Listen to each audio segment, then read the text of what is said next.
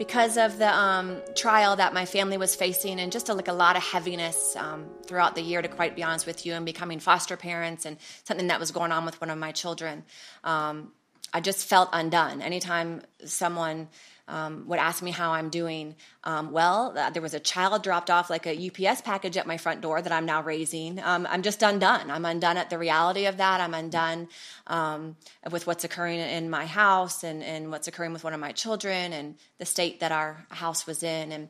And so I just constantly felt undone. I was pressing into the word. I was in prayer. That's my lifeline. I don't know how to make it a day without that.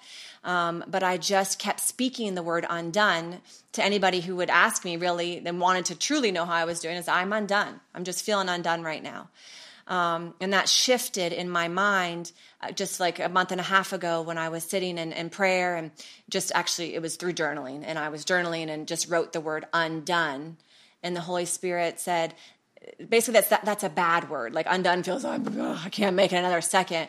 And God said, I am undoing in you a lot of things. And so that was the freedom and the release of, I'm not undone. God is undoing a thinking process in me. God is undoing some mindsets that I might have. God is undoing a lot of things in my life, but it was a beautiful word. And that one word completely shifted my mindset.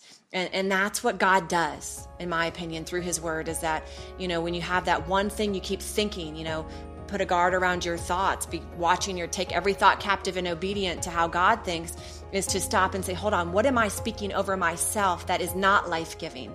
Because every word that comes from the mouth of God is life-giving.